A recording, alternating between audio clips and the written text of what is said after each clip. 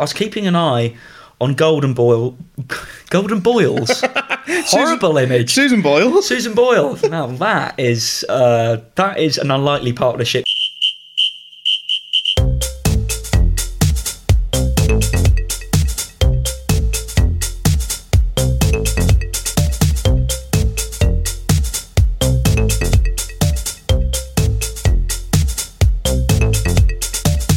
Henry Liston. Hello. You've come to visit me. Yes, in the big smoke. It seems like there's trauma written all over your face. It's just the tube. It's the tube, and it's the staircase at the tube station. Can I reveal where I got off? Yeah. Belsize Avenue, is it? Belsize Park. Belsize Park. Near to Chalk Farm, which sounds really pleasant, actually. No one has taken this much interest in different stops on the tube. Basically, I got off at Belsize Park, and there was a lift, but there was also a staircase that said 189 steps, and I thought, that's light work. It's January as well. Health is wealth. I'm on dry Jan, so, might as well take the stairs, but fucking hell. Sorry for swearing. My legs are jelly. It's Happy New Year.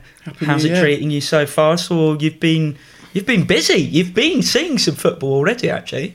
Yeah, I'm down in London doing some TV stuff, but before that kicked off this week, I was in Peterborough for the FA Cup. As you do. Third round. Yeah, a bit random. My friend Ben is a Peterborough fan, and he's been on at me to go for ages.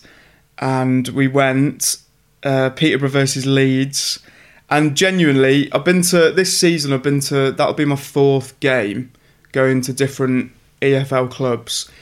And it was the best time ever. Right, now, was any of that to do with the food? Because I know you are eagle-eyed, obviously, when you go. The food was good. I had a pucker pie, Balti pie. Do you know what? Was it actual pucker pie? Yeah, actual pucker. I actually don't think there's much better than that. No, it is top tier. Chicken Balti. And I did that. It's always the same with the pies. I don't understand how there's so much filling in them, and as soon as you bite into them, the filling just seems to come out of nowhere, and then you have to balance the pastry. It's a real art. And you're so close in the football stadium. You're so close to the row in front. Yeah. Oh, sorry, I've got meat on your head. It's an art. If you can not slop any over the side of the pastry casing, that is a big win. And I managed to do it, but then you get indigestion. But I always carry Rennies, Josh. I was going to say, carry the Rennies and the Gaviscon ready to go, ready for the second half. But Peterborough's stadium, very small, standing. It was my first time standing. It was proper standing section at a football game, and witnessed one of the best goals of the season. People are raving about it. Patrick Bamford for Leeds. Right at the start of the second half, all the Peterborough fans were like, okay, we're 1-0 down. We'll go at them. Pie. I was getting my pie. I was trying to hold the slop in. And then Bamford scored that goal that everyone's talking about. Probably the best goal I've ever seen live. What was your view of it? Because I've seen various different angles. I had a good, interesting view. I was down the other end, directly the other end. The other goal, basically. So I was looking at it. I thought it was good when I saw it. And then I saw a similar angle to what you're describing. And I was like, oh, wow. I've seen, so that angle, the video that's going around saying, watching it from this angle is the best. That was kind of my angle. And you saw it dip in the back of the net. And it was one of them, everyone sort of turned around and was like, you can't do anything about that. How did you feel? Because there was a Garnacho goal a few months ago and I almost felt like bursting into tears. Now, I am a Man United fan. Maybe it's because we don't win. But there is something where seeing goals like that, I think it's the older man in me. I just get emotional. Yeah, it's kind of cool. My dad texted me, actually, speaking of older men, and he said, what a goal to see live. And it was good. But I'm not a Leeds fan. I'm not a Patrick Bamford fan. I was a Peterborough fan for the day. So I couldn't. Booed it. I couldn't enjoy it too much. Honestly, I had so much fun. There was a bloke that got kicked out. I think he was a Leeds fan sitting in the Peterborough seats. He got kicked out. He got wanker. You've come with a real potty mouth at the start of 2024. I know. What's going on? When we started the podcast, anytime you swore, I thought, Josh, come on, this is a family show. This is why we put the parental advisory on the episode. Sorry about all this, because I think my mum occasionally listens. Occasionally. We've only had 4. Yeah. She'll do one a month, no more. Yeah. I saw you sent me a picture as well. Who was the mascot? You were with the mascot? Okay, so we were with Mick George as the sponsor, and I think Mick George, which is a skip, something to do with skips. So they've got a skip head. Not the crisps. No, like a rubbish skip. Yeah. But the other mascot, who we didn't get a picture with, he was too busy, is Peter Burrows. Okay. He's a rabbit. Genius, isn't it? I'm quite into that, yeah. Peter Burrows. Does he wear the kit? Yeah, he wears the kit and he swings a carrot around his head, but we couldn't get a picture with him. Shout wanker at him? No, God, no, not Peter Burrows. But we went for a drink beforehand, and every place that we went to, I had a bit of trouble. The security said, home or away. Didn't ask anybody else. I don't like that soap opera, actually. I prefer neighbours. Yeah. He just took one look at me and said, home or away? Pardon? Home or away? Home. Away. Home. FA Cup weekend then, a couple of other things I saw. I saw an Alsatian dressed up, ready to go to the Sunderland game. Don't know if it got in, but it was wearing a Sunderland shirt. Did you see this? I did. It teed up the Tyne-Wear derby perfectly, didn't it? I think it started a thread as well on X of dogs in football shirts, which is just joyous. I mean, stick that in goal. Newcastle ain't scoring, but they put a few past them, didn't they? Yeah, it was really good, that game, for the first sort of 5 minutes, and I thought, okay, Sunderland are going for this, but Newcastle were just too good. Okay, 2024. It's actually got me thinking already, because it's a Euros year this year, isn't it? It's going to be in Germany. And 20 years ago it was actually the tournament that got me into football. It made me fall in love with football, mainly through Wayne Rooney, which is always a weird thing to say. He was your first love, wasn't he? He was my first love. And then first heartbreak, because he broke the metatarsal against Portugal. I don't know if do you remember, were you watching football then? No. You're a bit younger. No, I just wasn't into it back then. I was a late developer in lots of aspects of my life. Who was your player? If mine was Rooney, if you had to pinpoint one player, who was it? Suarez. At Liverpool. Yeah. I mean, they've both got a dark side to them, haven't they? Well, some darker than others. He's a controversial character, but yeah. Suarez got me into it. I remember it was that hat-trick he scored at Carrow Road against Norwich, and the goal from the halfway line. I've never been into football. I saw that on Match of the Day, and I just thought, this is kind of cool. But that's sidetracking from your Euros fantasies, Josh. Well, I'm not going to dive into the Euros, but I'm going to talk a bit about the golden generation, as they were labelled back then. You had the likes of David James in goal. You had, I mean, I don't know why I'm starting with him. Of all the players, he really wasn't that golden, was he? Calamity James. Yeah. Well, look, one of your heroes, Gerrard, not doing brilliantly as a manager, is he? He's on a terrible run over in Saudi. I think he won a fair few games to start with, but nothing's going well. They've just lost the number 2 to Plymouth. Gerrard's number 2's gone to Plymouth. Apparently Jordan Henderson wants out. Yeah. He's looking for a move away, so I don't know. That's not going well. Lampard's currently out of a job. Maybe he's having a good time, to be fair. He's Probably desperate. Him. He is desperate, isn't he? He's desperate, Frank. It was all going so well at Derby, went to Chelsea and then Everton and then went back to Chelsea after they sacked him. I just thought that was so... Well, is the Derby desperate thing a little bit of a curse? Because another person from the golden generation is Wayne Rooney. He did a decent job with them, but he's now done 15 games at Birmingham and gets the sack. It was 2 wins or something. Yeah, it was never going to work out, was it? The response, I think there was a petition started up straight away from the fans. They just didn't want him. It was controversial.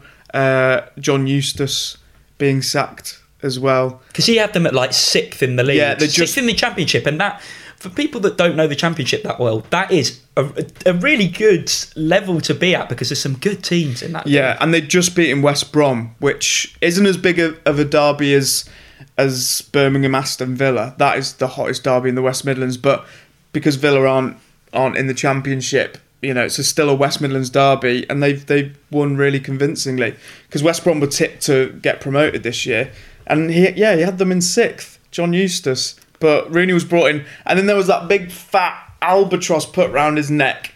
That's how I read it in an article. What is it, Total Football or Full Throttle? No Fear, that was it. No Fear Football, that's what the owners said Rooney was going to bring, and...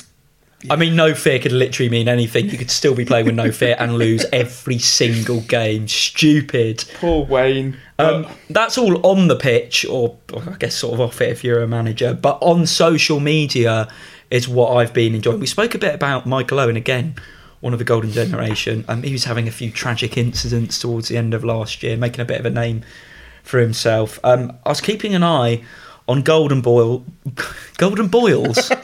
horrible image. Susan Boyle. Susan Boyle. Now that is an unlikely partnership. David Beckham, not with Susan Boyle. He was spending a lot of time with his wife and the rest of his family over Christmas, and he's not quite got the knack of like Instagram and captions. There was one of his mum in the kitchen, and his caption was "Lunch with Mum," and then the dishes with a few laughs. "Love you, Mum." And then he tags his sister and says, "Who didn't do the dishes? Shocker." Chips were okay though. It's a constant stream of just nonsense that no one's really. He had those elocution lessons years ago on how to speak, but no one's given him the lessons on how to post something on Instagram, have they? We all loved the Beckham documentary, didn't we? Absolutely loved it, but his family life is a bit odd. It's mad. That last scene at the end of the Beckham documentary, where it just cranks up the American factor on it and just goes, right, now start dancing for 10 minutes around your kitchen. Islands in the Stream, I think they were dancing to. Mental. That doesn't happen normally. Come on. No, and when Victoria's getting interviewed and he sticks his head in and says, "No, tell him the truth, tell him the truth." Don't know why it sounds like Del Boy. Tell him the truth, Rodney.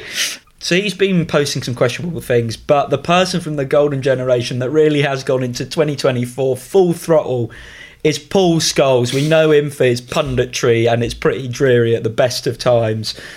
He posted a story earlier this week quite simply saying short corners are shit. That's all it said. Really? I didn't see that. No context. I mean, you must have seen some of the Paul Scholes volleys from back in the day. Oh, yeah.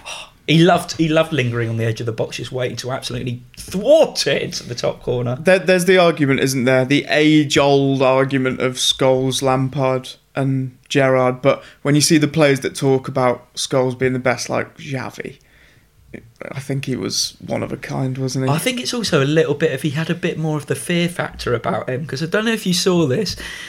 That kind of short corners of shit is quite innocuous, but then he went in on former Man United player Jesse Lingard, who posted a post of him on Instagram training in Dubai in the gym, and Paul Scholes just commented. Jesse Lingard doesn't have a club at the moment, by the way, so that's the backstory to this. Paul Scholes just commented, "Are you just going to fuck about in the gym, or are you going to actually play football?"